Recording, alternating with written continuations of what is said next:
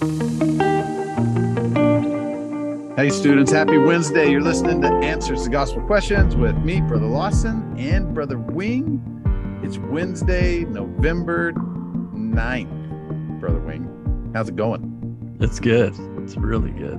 We are almost to pumpkin pie time. Are you a pumpkin pie guy? I do like pumpkin pie. I could eat a lot of it. Have you always enjoyed pumpkin pie? I have a theory about pumpkin pie, is why I'm asking you. I didn't like it straight. It had to have whipped cream on it. Can't eat And then it. now in my old age, I can eat it without whipped cream. You can eat pumpkin pie unadulterated and just I straight. love it. Yeah, that's my theory about pumpkin pie. I don't believe there's a single kid alive that likes pumpkin pie. And so if you guys have little brothers and sisters that can swear to me up and down that they love pumpkin pie, that would ruin my theory, and I'd be glad to hear it. It's sort of like dark chocolate. Yeah, dark chocolate. Yeah, you have to be like over 30 to enjoy dark chocolate. Yeah. Also, soy sauce. So,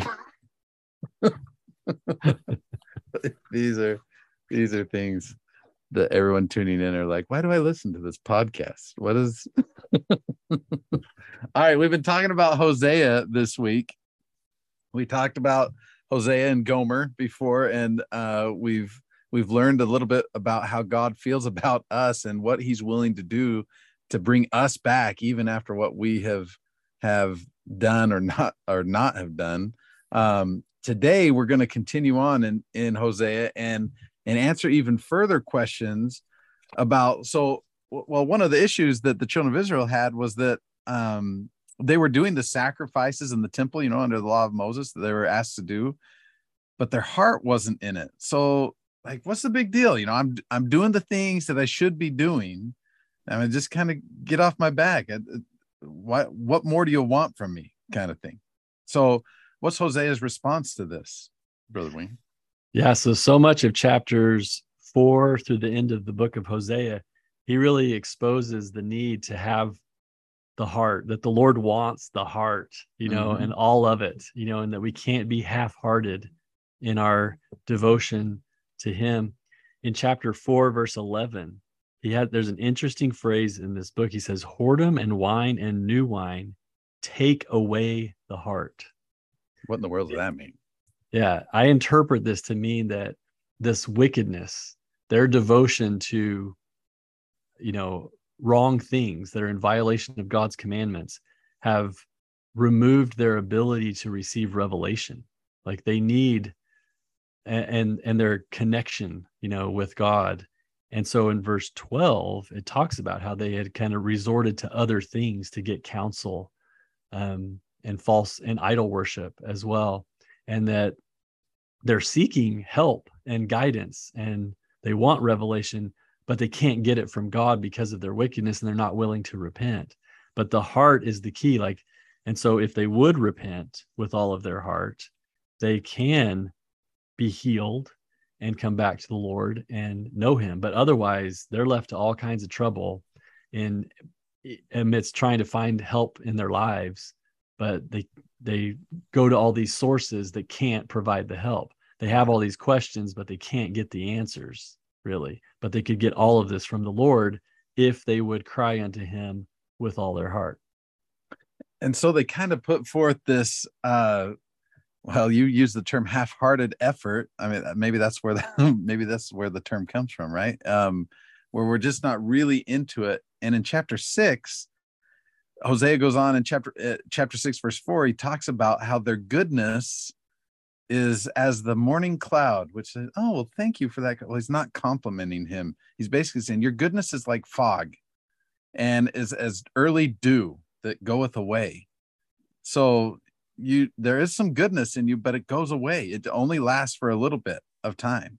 And that's what he warns these people of, is that they've been focused on sacrifice in verse 6, but really they should have been focused on mercy and helping the poor and relieving stress and contention in their society.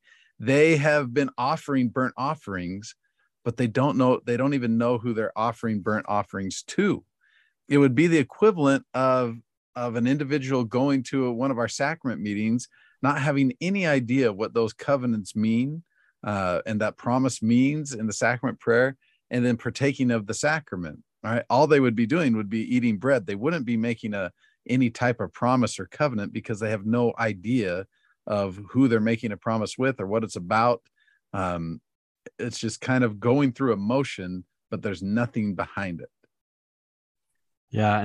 And this is kind of, they get to this point because of their wickedness, but it's more than just like conceptual understanding. Like it's this level that they get only by revelation. That's why the heart has to be involved. And so like in chapter 4, verse 1, it says the Lord has this controversy with the inhabitants because there is no truth, nor mercy, nor knowledge of God in the land. Like they don't have this knowledge and understanding. It's not because they're dumb. It's because their heart is not involved in the reception of spiritual knowledge. And so they can't get revelation. And that's the problem. In fact, verse 6 says, my people are destroyed for lack of knowledge, because thou hast rejected knowledge. And so then they're left to do things that are really unpleasant and bad.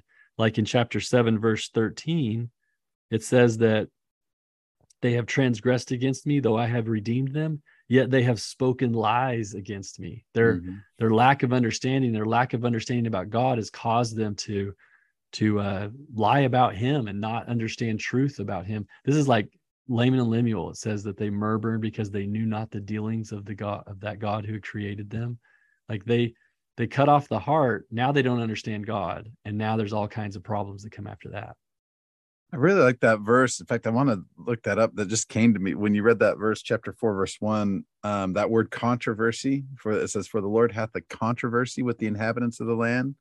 It almost, to me, that word controversy, it'd be interesting to look it up in some other translations, because it almost is like, sounds to me like it's a problem for the Lord, because you got all these people who are keeping a law on the outward side, but there's no truth, no mercy, and no knowledge of God at the same time. And so what do?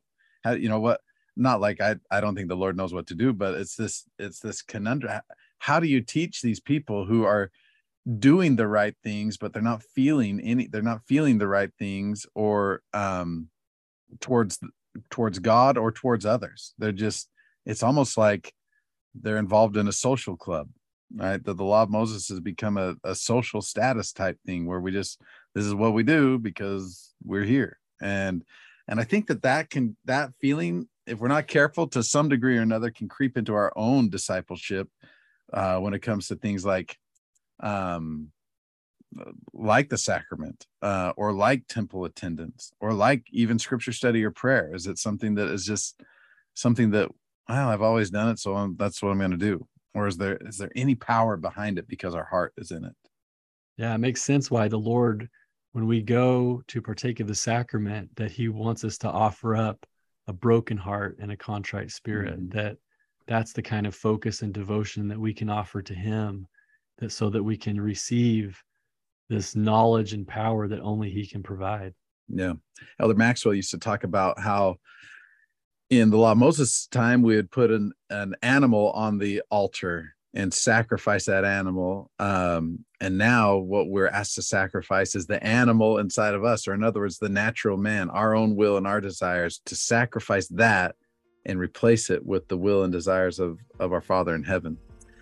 All right, students, thanks for listening to this podcast. Go ahead and share it with somebody else, and let us know if you have questions or insights that you'd like to share with us, so we can talk about on our podcast.